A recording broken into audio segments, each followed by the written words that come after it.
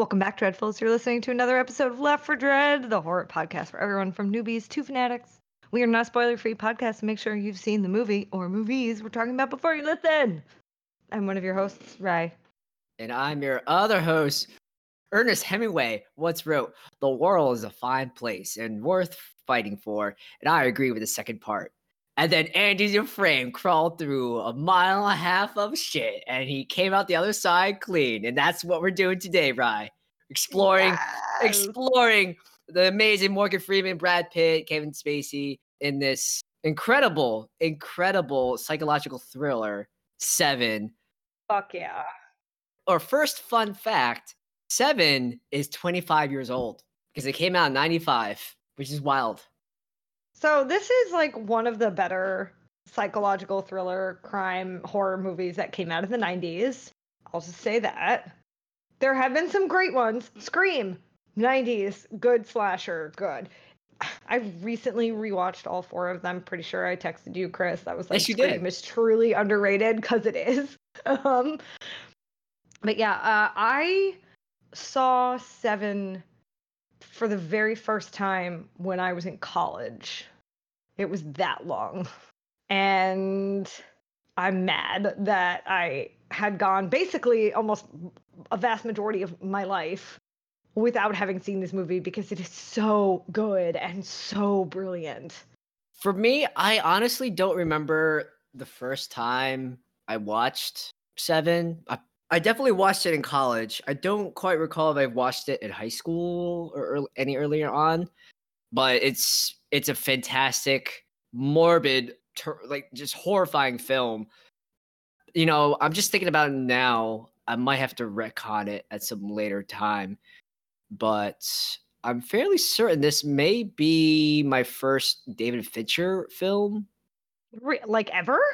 No, well, I mean, I've watched other you mean, like, in like the course of my lifetime. Like, I'm pretty sure this is probably my first introduction to. Oh wait, no, you know what? No, I lied.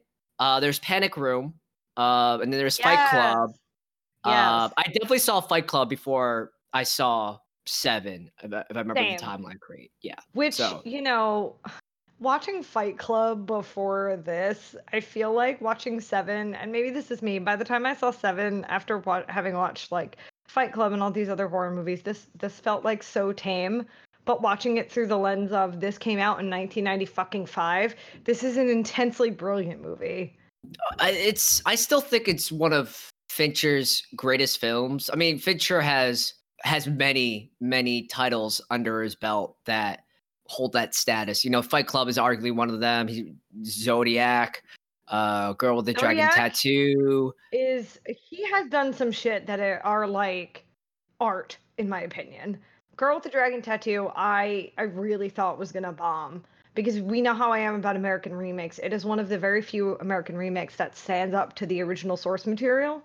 He has done so much that stand out in people's minds, and he is I think he's one of a kind. I mean, he did Gone Girl, Social Network, and again, I will go back to Zodiac, Mindhunter. We actually haven't done an episode of Mindhunter, have we? Or did we? No. I don't know. We haven't. We should do that because I love Mindhunter. I'm sad that season 3 is not happening. It's on permanent hiatus. So sad. It's so good. It's so good. Permanent hiatus, which makes me so sad because Mindhunter was done so well. But I think it's on permanent hiatus. It's not a Hannibal situation. It didn't get canceled. Yeah. It's on permanent hiatus because David Fincher has plans. Like, they have plans for season 3. Like, they already know what they're doing. They just scheduling conflicts and things that were probably already in the works with a bunch of actors and David Fincher. Like, I know part of why he put Mindhunter on hold was something that came out very recently or is coming out of his. I still have hopes. It didn't get canceled. It is on a permanent hiatus. Until I hear the words, it's canceled. As much as I love Mindhunter, I mean, some other newer projects, I did not know this. I'm just reading it right now. He's an exec producer on Love, Death, and Robots, and I love that show right now. I know they're coming out with a season 2 So maybe he's still attached to that project, which is, very good news because that show rocks my smocks. It's so good. He also was an EP on House of Cards.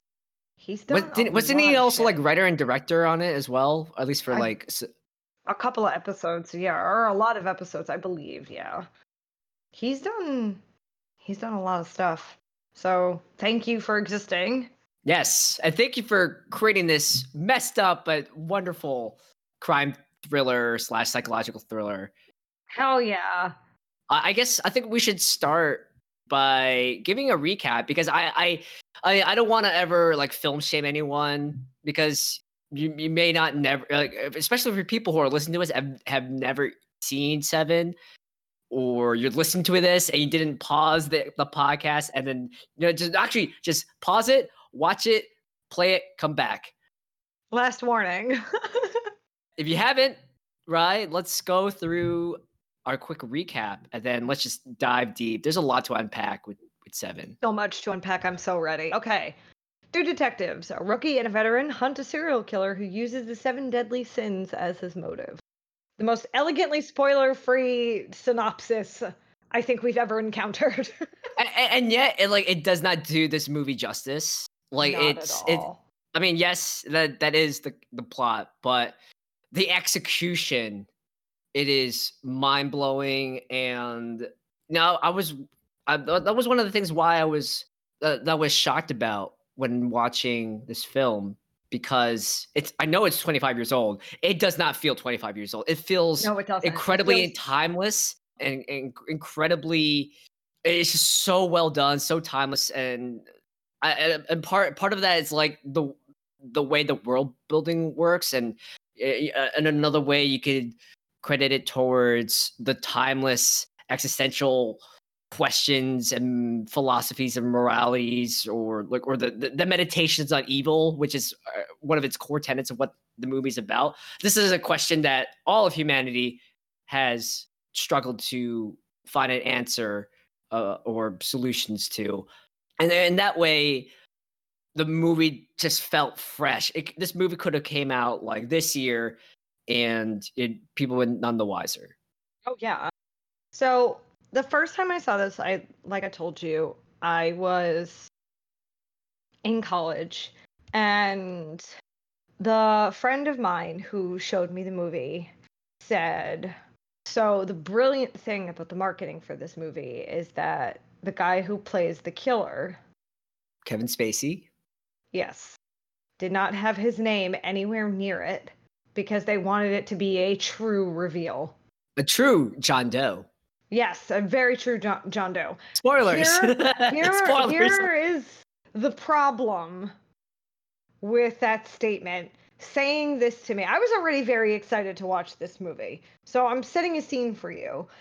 I was very excited to watch this movie. She was really, and I was feeding off of her energy. She was really excited to watch it with me. And she's telling me this while I'm watching the opening credits. Kevin Spacey's name is in the opening credits. So I said, oh, he's the killer, isn't he? And she just lost it. And I was like, you shouldn't be telling me this shit while the credits are rolling, because of course I'm going to notice that, because everyone knows the goddamn poster. It's Morgan Freeman and Brad Pitt on the poster. You know they're in it. When you say... Also top billing. Kevin Spacey's the big name. Come on, man. I had seen American Beauty 65 million times up until that point. Like, I knew who he was, and a bunch of other shit that he did. But, like, I knew who he was. So, like, if you're going to show this to someone who hasn't seen this movie and is choosing to listen to us and not listen to the spoilers, and they're sitting there watching it with you, if you're going to give them that factoid, make sure Kevin Spacey's name has moved on from the credits before you tell them that. Because you won't know anybody else's name in the credits. They should have just left the credits blank, Yes. Either that, or they should have left his name out of the opening credits and just put it at the end where it was, to just, But speaking of that credit scene, and the end credit scene, I mean, there's like a lot of things to unpack. The original sequence of that opening title, it was supposed to be Morgan Freeman's character, who plays Detective William Somerset. Somerset was buying a house in the countryside or some rural area, and then he has cold feet, and then he travels back to the city. This was a couple of days before a test screening where they didn't have the time and the money to film this sequence. So Kyle Cooper, he was he's a accomplished American filmmaker, but he's more I guess designer is more of an accurate term, but he's very well known for creating title sequences for motion pictures. So Kyle got approached to create a opening scene. The set team and the production team, they spent like a literal ton of money and time to handcraft the 2,000 notebooks that John Doe had. Like they literally it was Clive Piercy and John Sable. So they wrote out all 2,000 books, 250 pages each of John Doe's ramblings. And Cooper thought, well, we have all this material. Why aren't we using it? So through a multiple iterations, they ended up with this final product was this really creepy slideshow using pages from the book, scenes where John Doe, the character, seen shaving off his fingerprints with a razor. You got it's interspersed with police photos and photographs and slides, like just to make it look as creepy as possible, like the workings and ravings of someone who's morally insane, but meticulous, patient, and has a mission, is a zealot. And it was done over this really cool remix of Nine Inch Nails' "Closer," and then we got this incredible opening sequence. And then, I know we're jumping ahead. Well, I'm jumping ahead all the way to the ending, but this is really fascinating. Like I never recalled like watching the credits of this film until today, and there was two things that really struck me. One, the credits roll in reverse, so instead of like from top to bottom, the credits roll from bottom to top, which I thought was like a very strange and interesting aesthetic choice. And the other thing was really cool was it has all these intricate scratch markings on the back. And I found out that this is 95. So, digital technology and CGI was, around then, but they went for a very organic look where the entire ending credits, none of that was CGI. They literally took a black scratch board and they literally scratched out all the weird carvings, and they just used a camera to like slow pan up through the entire credits. And it's like, that's a really cool, I never seen a credit scene quite like that. So I don't know. I think this is a testament to not only Fincher's vision, but like the incredible design team that he had at his disposal. I saw something recently going around Twitter and possibly Reddit saying, what's one image from a horror movie that has stuck with you and like made an impact on you, like for life? And there are two images that have been so ingrained in my brain ever since I saw them that will haunt me forever, that will never leave me. One of them is Zelda from the original Pet Sematary. That is something that just sticks with you forever and a half. The other one is the sloth victim from this movie. I cannot get that image out of my head. Especially when he starts like waking up and like he sees when the detective is over him, when the cop is over him and is like, "You got what you deserved," and he goes, and you just but even before that, just like the way he looks, like the pine cone scent fresheners are all over the room, and you can see that the smell doesn't really hit them until they pull off the cover, and just the way the whole scene is done, it like they're you see all the bed sores, you see how like skeleton thin it is, you see all like the track marks of all like the endless amounts of needles that he got poked with.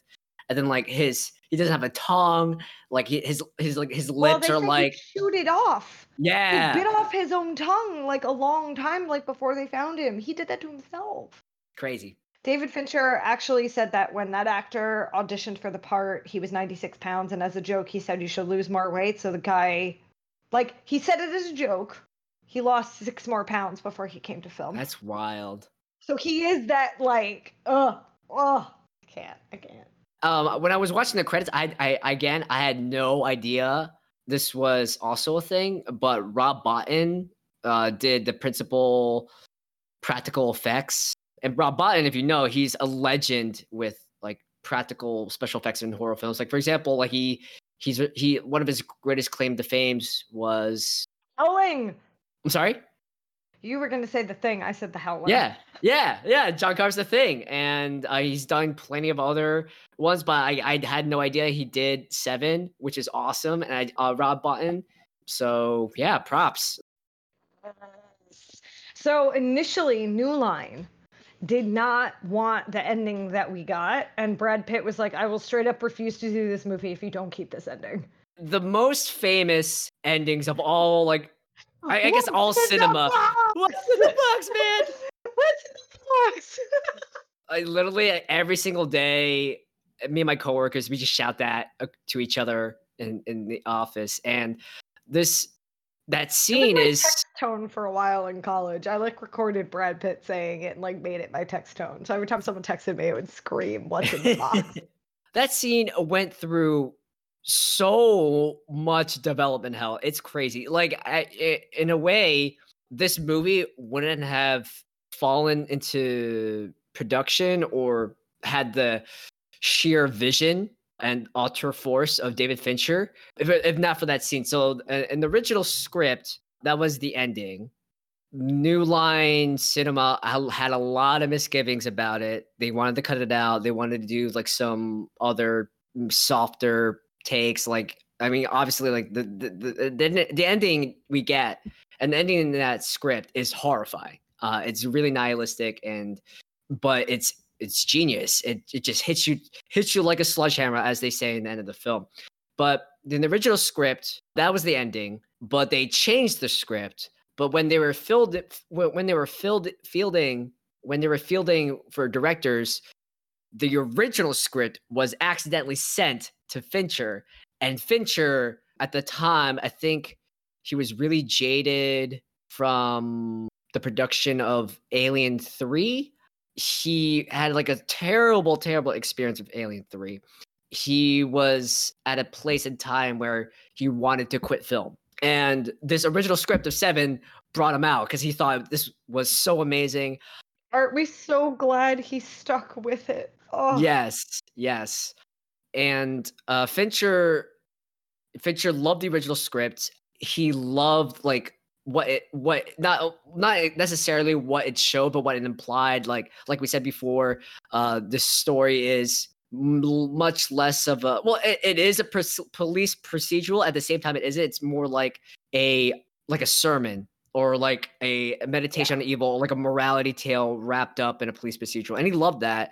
And then after that, the Head in the Box ending got so much pushback. And then, as Rai said, prior to Se7en, Brad Pitt was in another film called Legends of the Fall. In his performance, or in that film, the emotional cathartic ending of that film was cut after negative feedback from test audiences. And I guess like Brad Pitt really took that personally, or like he didn't want to compromise his artistic integrity and vision. So yes, he also fought. The studios and like the production team fought. At one time, they said, I was reading how instead of Gwyneth Paltrow's head, they found the head of a dog. I guess one of the dogs that one of his dogs. Yeah, one of his dogs. But like, fridging. You know, I'm very like, fridging is an uncomfortable thing. It can be a overused and a very lazy form of writing, but I feel here, you know, with Gwyneth Paltrow's character Tracy, Brad Pitt's wife in the film, I felt like that death was earned, and it fit with the themes. It fit with the narrative arc of all the characters, but especially John Doe and Mills, and it just solidified the horror of the the film, and like it also subverted like the standard tropes you would see in a police procedural movie. Like if this was any other film, especially and not like the twisted vision of David Fincher, what would happen is Tracy gets kidnapped, or Mills realizes that Tracy is missing, and then Mills and Somerset they follow the trail of breadcrumbs. They find Kevin Spacey. They find John Doe. There's like this climatic, crazy shootout. All sinners are punished, and Tracy is saved. Maybe she gets scarred, but I guess in a way like to keep with Fincher's pseudo vision, like all the actors are scarred in some way. But here, Fincher's like, no, I want Gwyneth Paltrow to die, and I want to subvert like the ending, like of police procedurals. Yes, the bad guy gets killed, he gets punished, but in the process, Mills becomes a monster. Mills plays right into the hands of John Doe. In the end, John Doe did win, and that makes that ending so brave, so crazy, so balls to the wall, like insane. And I feel like at the time, like David Fincher is probably the only person who could have got away with it, and he did. Okay, so I believe Kevin Spacey, John Doe, says this exact line, or says something to the effect of this line in the movie that David Fincher evidently said to Kevin Spacey and Brad Pitt. He said, "This is not going to be the movie that you're remembered for, but it may be a movie you're incredibly proud of." I think they got both. I mean, yeah, but also, is there not a line incredibly similar to that John Doe says to both of them while they're in the car on the way to being out in the middle of nowhere? You're going to be remembered. Oh yeah, you're going to be remembered too, or so along those lines. You're going to be remembered for the rest of your life because I allowed you to live it, or something like that. Or what's left of your life that I allowed you to live. Yes. Yeah. So I find the choice phrasing of that kind of on the nose, but also like remarkably on the nose. Also, apparently Brad Pitt used his own ties because he wanted Mills to have bad fashion sense. Well, I mean, which I think is hilarious. I was watching this film. I mean, that I think you could write this off as like very deliberate, or you could write it off as like reading too much into it. I think it's the former. I feel like David Fincher is very smart enough to build effective character building just with like the set piecing and the costuming. They were describing how Brad Pitt, his character, is someone who's very simple. He's like a bit like it was described in this fantastic video, which I'll post in the notes, that Brad Pitt he acts and he looks like a big kid in an ill-fitting suit. And then he does that. He's very childish. He's very, very rash, very prone to giving into his emotions, despite having the much more experienced and jaded, cynical, but Morgan Freeman, his character, earned all that wisdom. He's been on the beat for like 40 years. And you see in the way that Brad Pitt acts and dresses, and even how he talks, like he's very simple-minded. He's a kid. That totally tracks with his bad fashion sense. I love how in a 2-hour film, the first time you see the villain is an hour and 35 minutes into the movie. As the paparazzi photographer, right? But you hear his voice, but unless you're familiar with Kevin Spacey, you can't quite place that it's him. But he has a remarkably incredible opening scene. He gets out of the cab, and you just see the back of his head, and you just meekly hearing him say, "Detective, detective," until he screams it, and you turn around, and it is a very like frail, like very thin looking man covered in blood. It sort of reminded me of The Bone Collector, in the sense where they were like, this is a man who is independently wealthy, is extremely intelligent, and has nothing but time on his hands. It just like, it gave me that feeling. I was just trying to poke. I think that was like my one question of trying to poke the bear. Like, he was so bloody in the when he arrived in the police station. How did the cab driver not like not like say anything or like I mean, he I was mean driving him to the police station. What was he going to do? Say no? I guess I I would have mean, been the most. I feel for that cab driver. Must have been like the most surreal, scary I ride of think his it's, life. I think so. Two things with that. One, think of all the things that John Doe did over the course of the movie. Like, I'm sure he could have found a way to like get a cab to take him. But also, it makes me think of BBC's Sherlock. There is a moment in one of the episodes where he comes in head to toe in blood with a harpoon, and he goes, "Well, that's tedious." And Watson looks at him and says, "You got on the tube like that?" He said, "Yeah, none of the cabs would take me." So just both of those images are just now in my mind when I look at John Doe getting out of a cab covered in blood in front of a police precinct. Also, we established that John Doe is filthy rich. He's cash flush, so he could have just handed like the cab driver like $10,000. Like, take me to the police, please. Yeah, And like, yeah. I also need to correct myself. I have a correction to make. Apparently, I was wrong, so I don't know why I have a memory of knowing that Kevin Spacey was John Doe. Because Kevin Spacey's name only pops up in the end credits. He's not in the opening credits. well, So why do I know? Why did I know that something happened where she told me about it? I don't know. I don't know, but I remember seeing his name attached to something, and I was like, "Oh, it's him."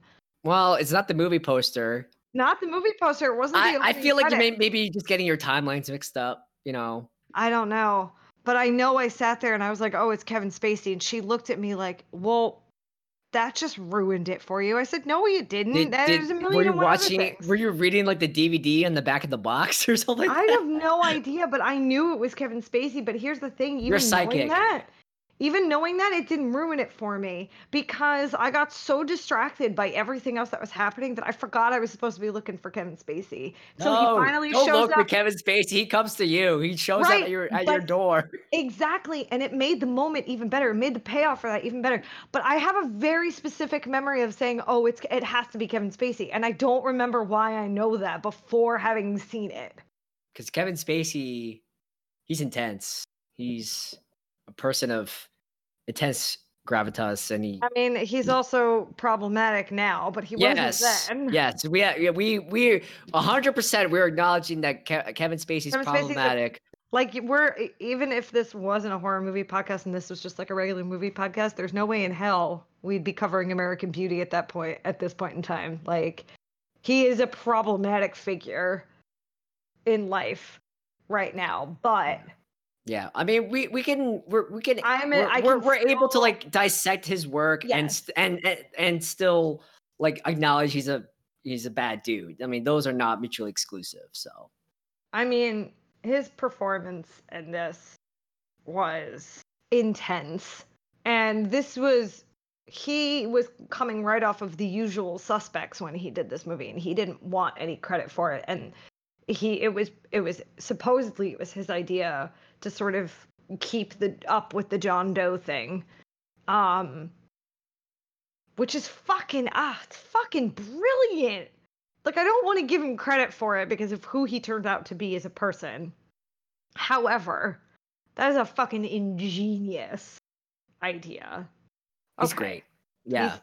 He's Well, John Doe's great. He's a yeah. terrifying villain. Kevin Spacey. He's a worthy Yeah. villain that had he existed, could very easily give any notable real life serial killer a run for their money. Well, I mean, that's the beauty and the genius of it, because yes, this is a fictional killer, But fictional at the character, right but period of time, this could have gone down like that. exactly, and we take the perspective, or we are riding along with mostly with the POV of Mills. We are the simple person that we're riding along for this ride, and we experience the horrors of, or if you want, if you empathize, or sympathize with John Doe. What's really great, like they 100% state that John Doe, he's morally insane. Like the stuff that he does is monstrous, even though he professes himself to be a martyr, like a Christ-like figure doing the work of God. But at the same Yeah, he time, calls like it his work and his art. Like it's this big gift to humanity. Like I'm showing you the ugliness of what exists in the world to try and prevent it from occurring in life, to try and teach you something, to say like, "Hi, I've given you the worst of humanity. Don't be like these assholes." you can be simultaneously repulsed and sympathize with John Doe. I mean, it's just like that level of like crazy symbolism and themes and analysis is there. And like one of the biggest themes that it throws around is apathy. What is apathy, and how do we deal with it? And for Morgan Freeman's character, there's that one scene where they're talking in the bar, and Morgan Freeman's he's like the old jaded cynical guy, and he says that he understands that apathy can be a solution, because when there's so much evil or crime and and moral decay and corruption in this world, sometimes apathy is the way. Doing nothing is a choice or is an escape, or like shield yourself away from those everyday evils. And so he understands, like, apathy can be a solution. And Brad Pitt calls bullshit on him. He says, you think that apathy is the right choice or a welcome solution, but I think you're not giving yourself enough credit. I think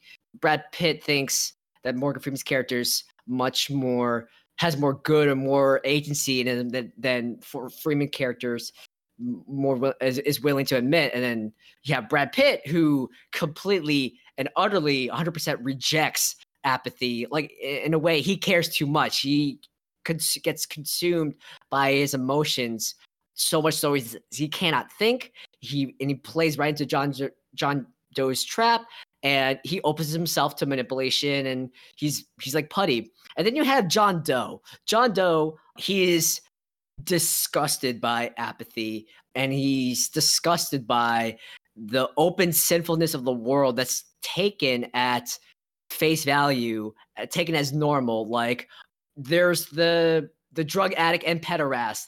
There's someone who is so insanely vain that she rather die than save herself. Or there's someone who is so consumed with gluttony that it doesn't, if your body's a temple, you don't respect it, like, that kind of thing.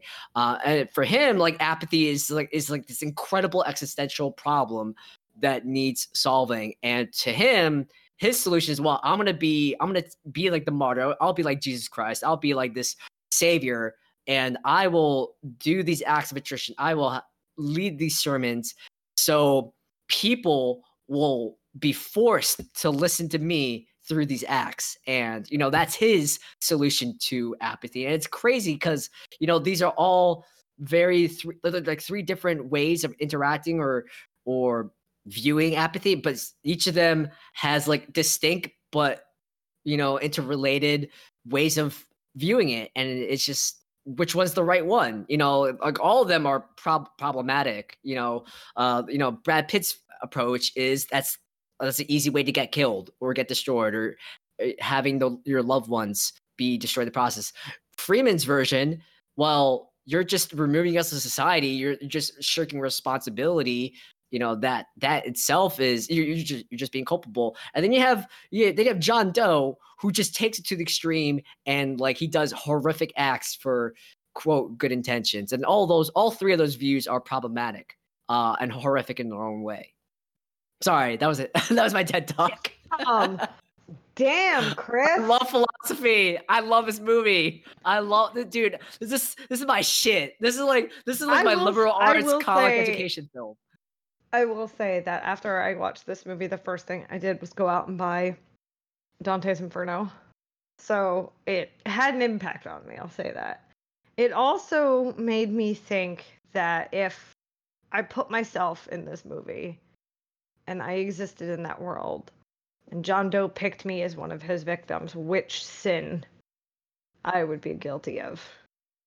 Which does something to your psyche when you have to sit there and think about it after you just watched that movie. Mm-hmm.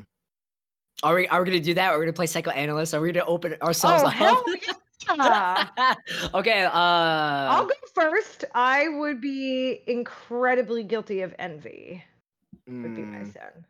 I think I would be probably sloth, and it's a weird way of like actualizing that, cause yeah, I would actually try to consider myself as like a workaholic, but at the same time, it's like it's not having that balance. I know this is like really unhealthy, but we're just gonna lay it all bare out. But like I swing in between like being workaholic mode, or like I just like put 200% into my work, and then the pendulum swings like the complete other direction, which is where the sloth stuff comes in. Like when I have free time or when I'm home, sometimes I just don't want to do anything. Just because to my have God, I that. get it.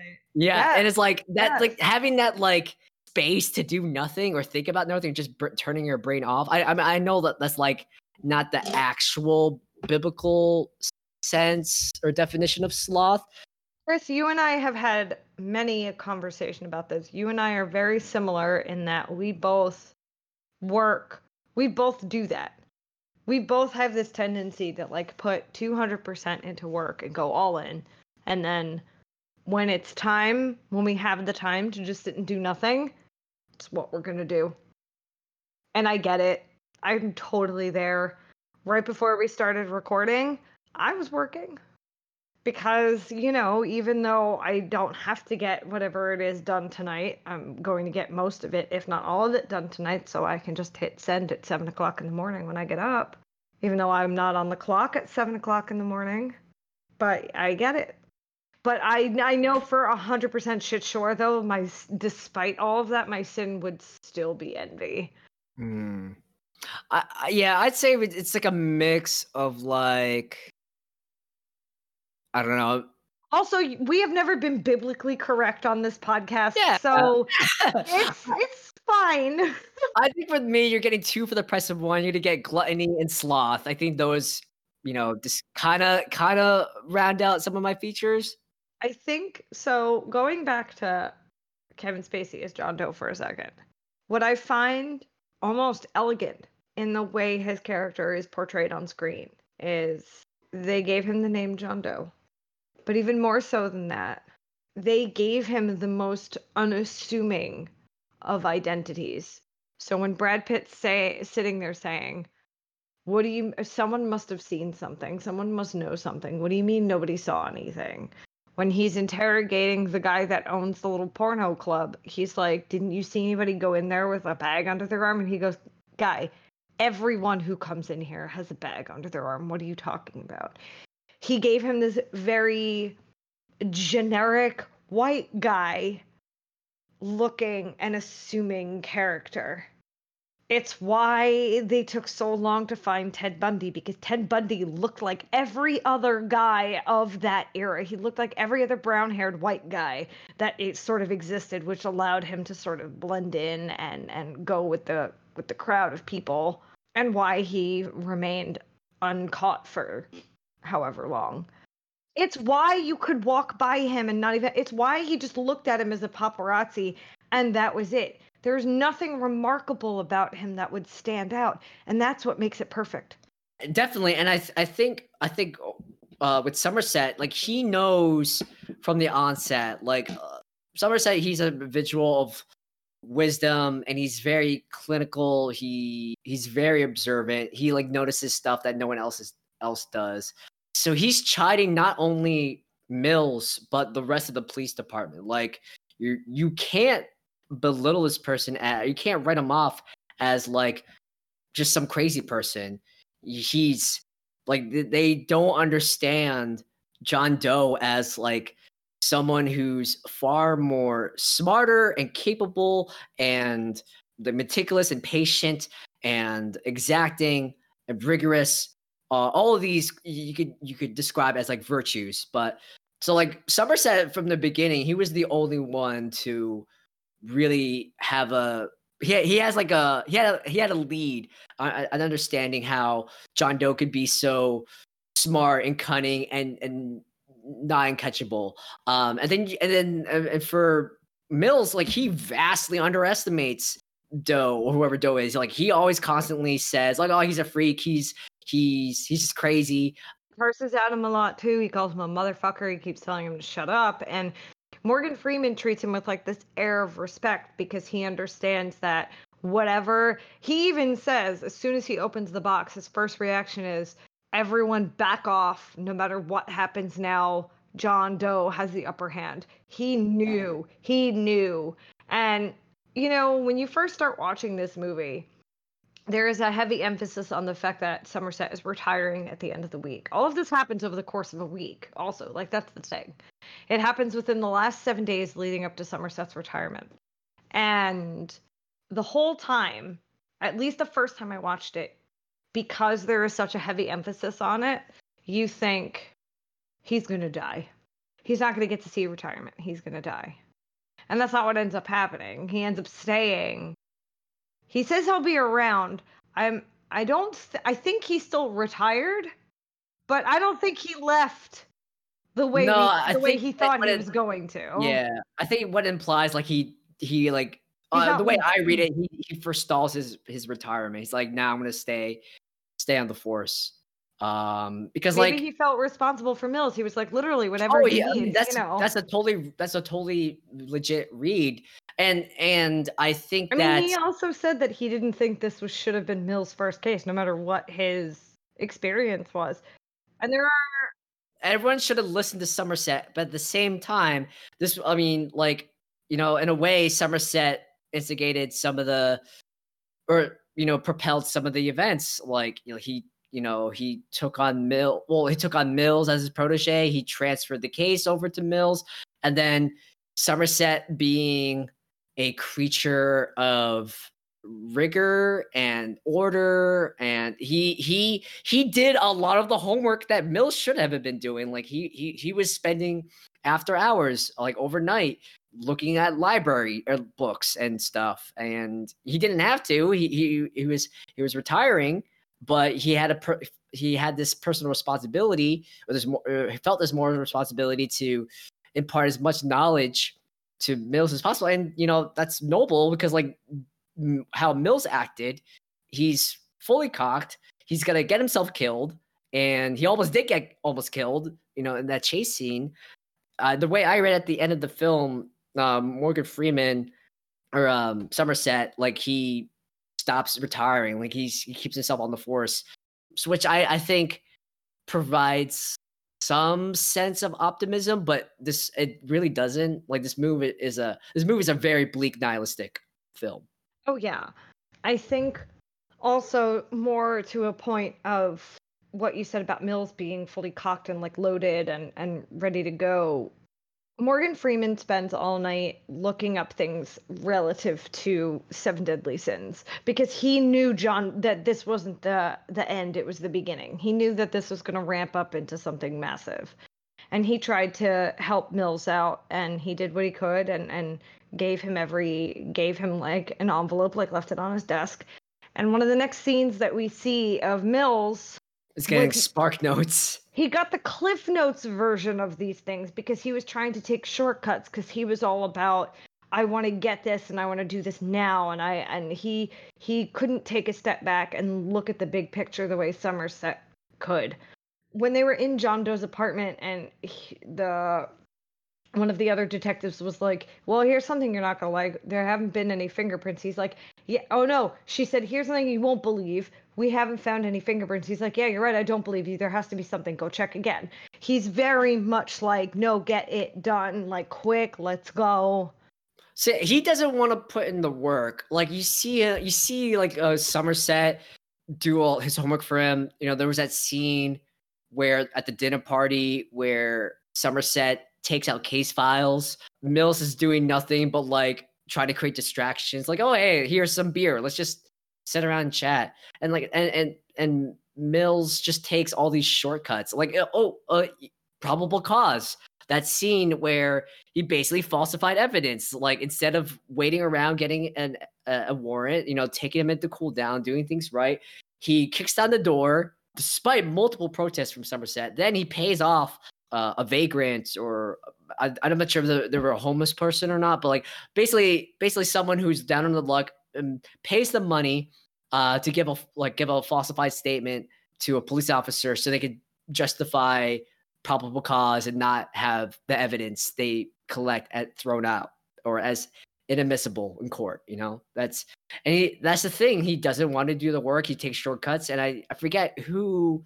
I forget who called him out on it. I don't know if it was Somerset or the police chief, but they were saying how they were chiding Mills for wanting to be a hero and a champion, and sometimes that's multiple times, like the work of a police officer, you do the work. It's not all about like being showy heroics. It's about doing the legwork and waiting and being diligent and patient. And this Mills was just some hotshot cop or detective from upper state New York who wanted to pursue ambitions. He was very arrogant, very full of hubris, and he specifically assigned and begged to be transferred to Metro, like one of the worst like crime-ridden cities, and it's like, that's he's Icarus. He's literally Icarus, he got He's not punished for. only Icarus, but I do find it interesting that there was a lot of emphasis put on paying off cops for information. Like the system is corrupt. Right. As well as like the police, the custodians of law are just as corrupt as every other institution, every other level of society in this one city. John Doe brings it up. Morgan Freeman brings it up. But also, Gwyneth Paltrow, at the very beginning of the movie, the first day of his first shift on the job, she calls him Serpico. What's in that reference to? It's in reference to a man who goes undercover in the New York City Police Department to uncover corruption and corrupted cops. Oh, so Al Pacino was in the movie Serpico, which is also the other thing of it. But yeah, it's based on a real story. Are they implying that Mills was previously internal affairs? Wow, can I talk internal affairs? Yeah. I don't know. I don't know, but I found it interesting that there were these. It's either I feel like you can look at it a couple of different ways. You can either look at it as because of how hot-headed Mills was, he could have gone down that path and become one of those cops, or that's why he was there, which is Morgan Freeman's like, why did you insist on being transferred here? Mm-hmm. Like, why the push? If that's the case, I don't think that jives with his character.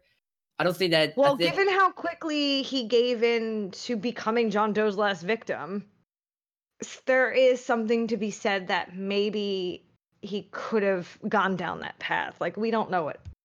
So again, it's just things that I notice watching this now that I didn't really pick up on the first couple of times I watched it. I just thought it was really interesting that they keep bringing up corruption. Oh, I mean, another point to that, Morgan Freeman, he even pays off people. He pays off the FBI agent to collect information on the library books. So even as someone as virtuous as Somerset is guilty.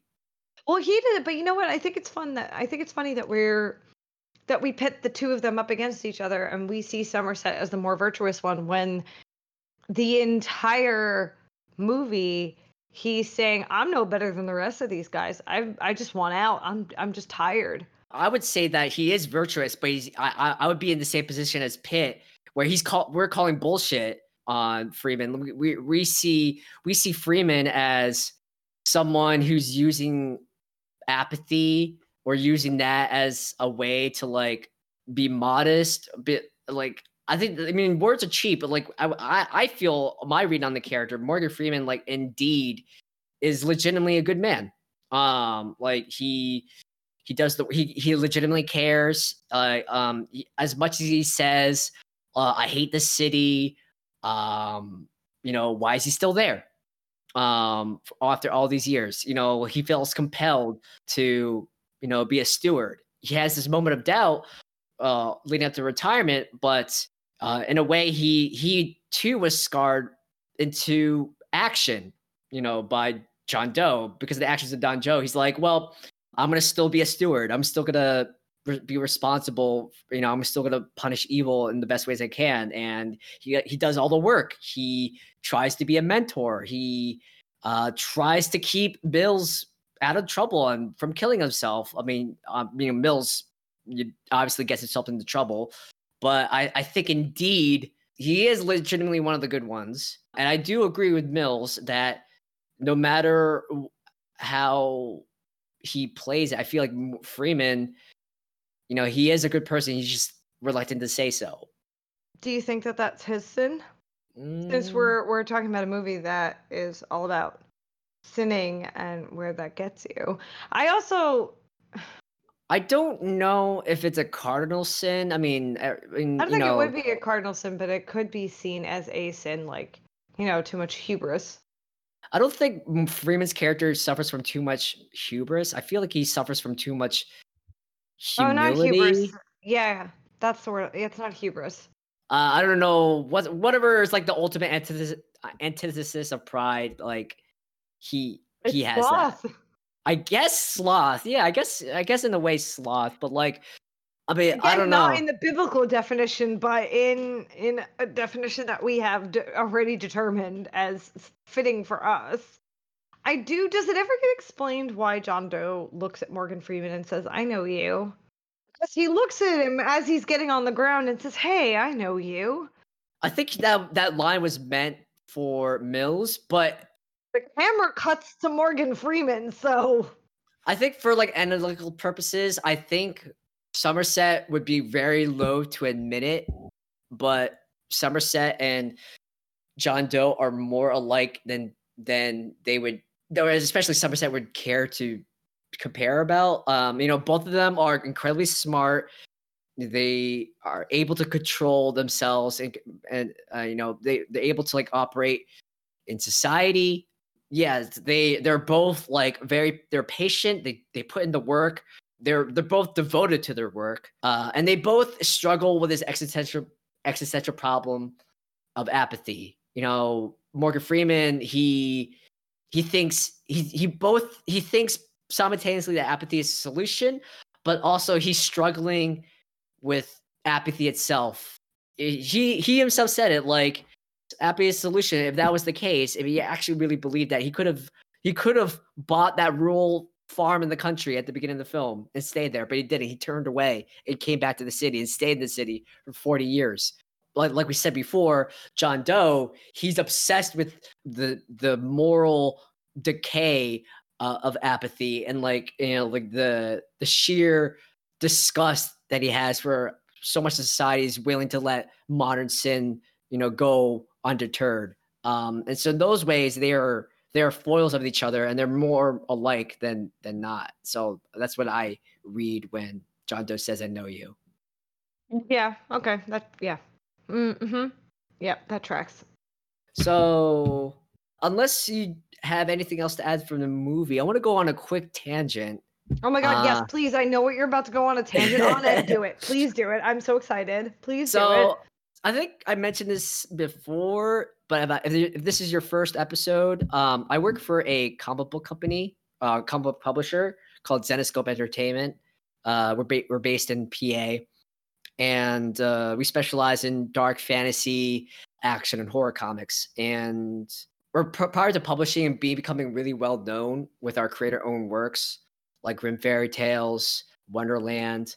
Some of our very, very first comics were licensed comics. So one of them was Final Destination, and the other is a prequel. Or not a prequel. Well, it's a tie-in comic book series based on the movies. So this was a 7-part series originally published September 2006 to sometime in 2007. So if I remember correctly, so October 2007. It's a 7-part series, a tie-in series from the perspective of John Doe. So each issue is based on one of the seven deadly sins, or based on one of the murders. So the two issues I have here, and these were the only ones I could find, that being so long ago, a lot of these issues have sold out, but they did have leftover issues of Sloth, which I don't recall which. Oh, this is issue number 3. That's Sloth, and then issue number 7, which is Wrath. Each of these comic books have a different writer or creator team. It's sort of like a anthology series.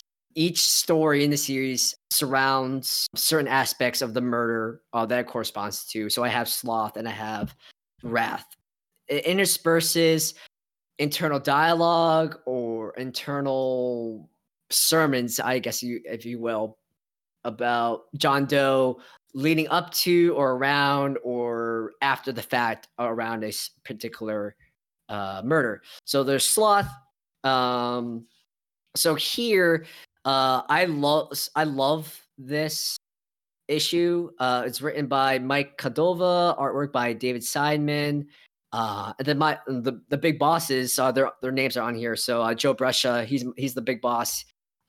He edited it. And what I love about Sloth, they took the motif of John Doe's notebooks. So like the inner cover and the back looks like one of those elementary school kind of composition notebook with like the black. It.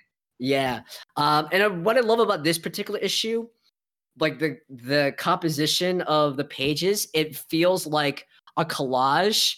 Like all the panels have like these rough edges as if they were roughly cut out with a pair of scissors. And it has this mix of like photography and like hyper realistic artwork. So it feels like the entire comic book is a scrapbook of its own, because like, you see images of stills that seem to be pulled from the movie, or images that are digitally painted, but they appear and are composed as if they're like really worn or decayed or overexposed photographs.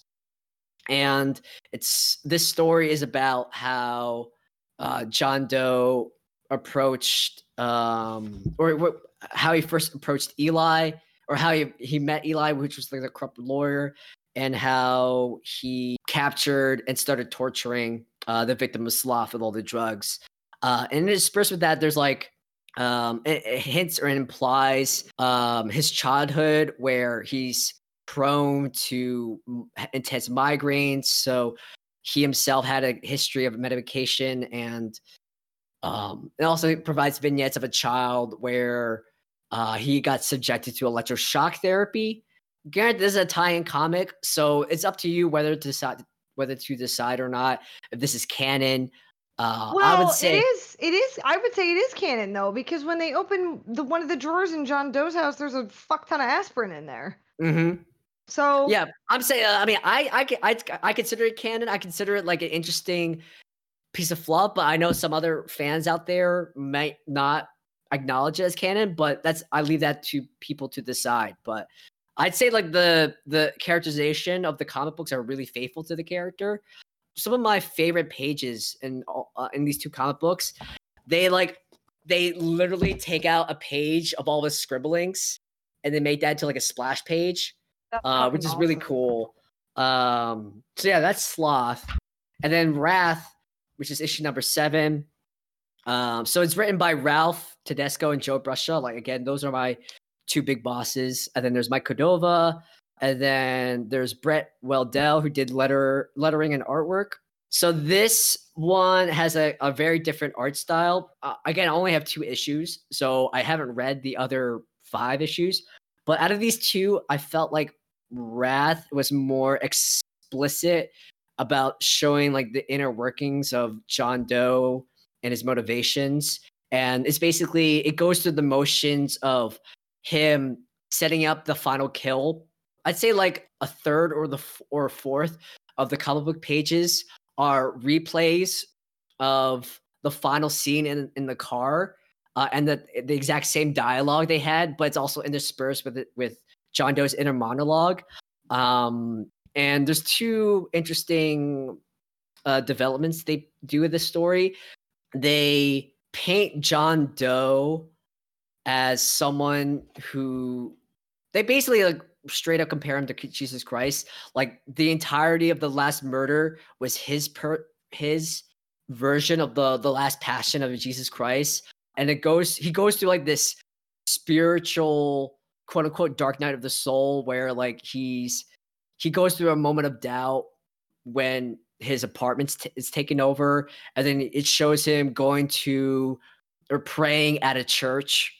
And as he's kneeling and praying, like the church crucifix becomes alive, and like Jesus Christ starts talking through him through the crucifix, and he says, like, "My child, you must do what must be done. Like, have faith." And then he becomes emboldened again, and then he's self monologuing himself as a martyr, like just going through the phases of this new twisted version of the Passion of Christ.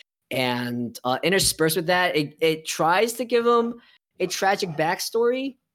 It implies here that prior to all these murders happening, he lost his job, he lost his wife, and he basically left his mother to die while his home was burnt down. Oh, I'm sorry. It also explained like his incredible wealth too. Like he got fired. His wife like left him, and he goes back home to his mother. His mother basically was, he was a child of abuse, and his mother is basically super religious and was basically kicking him out of her home. She's like literally burning all this stuff. She herself catches on fire.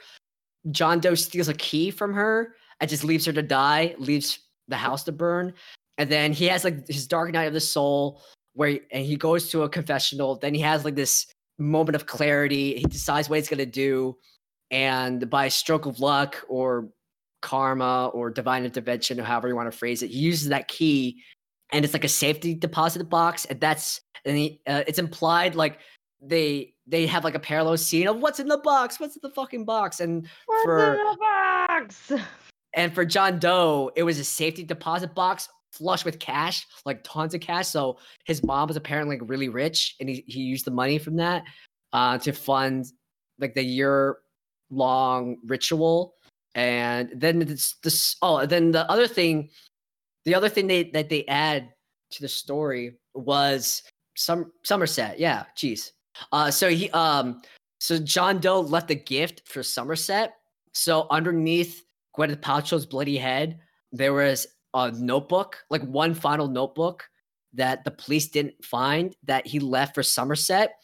And because Somerset, as we see at the end of the film, he's now committed to, I guess, finish the case or just to continue the good fight. And we see Somerset being given this final notebook. And I didn't notice it until watching some clips of the film before starting this recording. So inside the notebook, you see that there's like a piece of cloth, and I didn't realize it until I was watching some of these scenes again. This is the same.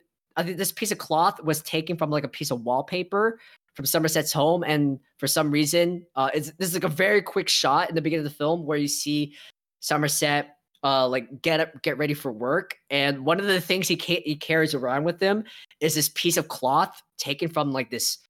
It's like a flowery pattern, and he keeps it around his person all the time. So it implies that when John Doe was seeing and killing Gwyneth Paltrow's character Tracy, he also made a pit stop to Somerset's home, and then he gave him that final notebook. And it's like, oh shit, that's cool.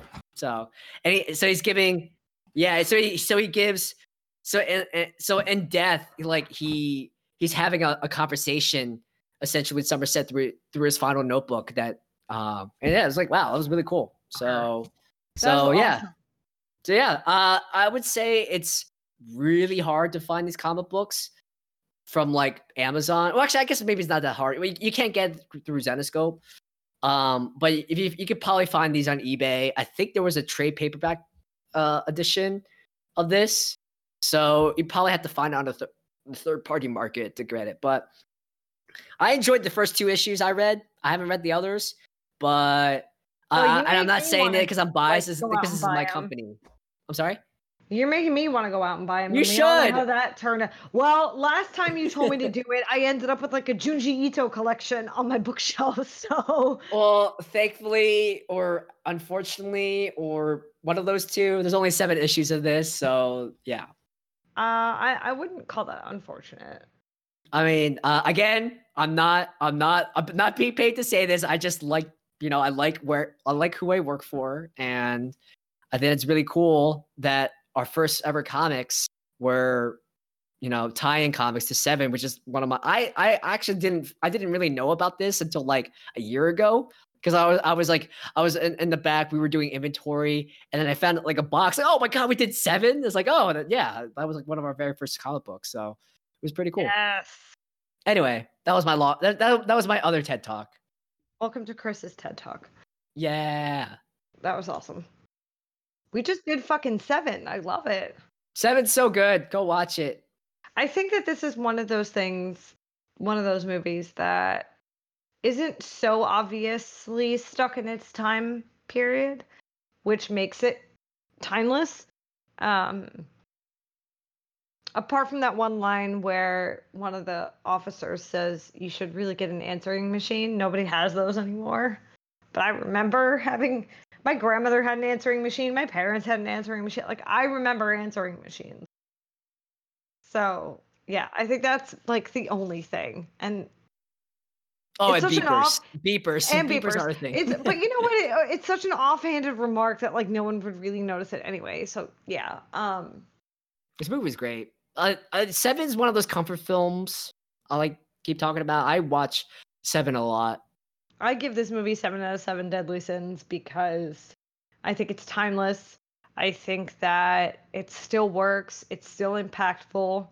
And even if you know who John Doe is going into this movie, I think that the rest of the movie carries so much weight with it, and it's so good. It really fucking gets you. And like I said at the beginning of this episode, when asked if there is an image from a horror movie that you've seen over the course of from any horror movie that you've seen over the course of your life that has an image that has had an impact on you, like what is it? I'm tied between Zelda from Pet Sematary and the sloth victim from this movie. There is something about seeing him under that sheet for the first time, and then the first time he breathes, that it has an impact on you, and I have never forgotten it. So I would give this 5 out of 5 pretty heads in a box. yes.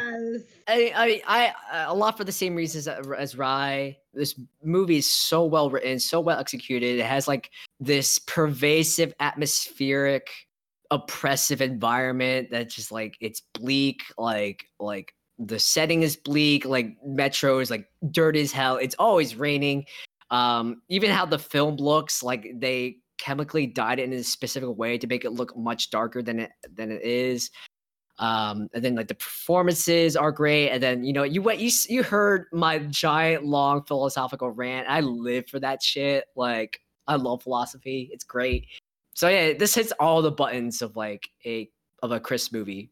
I love this film, and it's dark and twisted, and you probably need a tub of ice cream to eat after you watch it. But it's just as John Doe intended it to. It won't leave you. It just sits in the back of your mind. You're like, oh, it's great. On that note, thank you for listening to another episode of Left for Dread. Please don't forget to rate, review, and subscribe. Everything helps. You can listen to us on iTunes, Overcast, Stitcher, SoundCloud, and Spotify every Friday. You can follow us on Twitter and Instagram at Left for Dread Pod. You can find us on Facebook, and you can check us out on our website at leftfordread.com. Yeah, so we hope you enjoyed this episode. We should definitely do some other David Fincher properties. Mindhunter, cough, Mindhunter. I'm down. Yeah, so we hope you enjoy this episode. And don't forget, stay dreadful.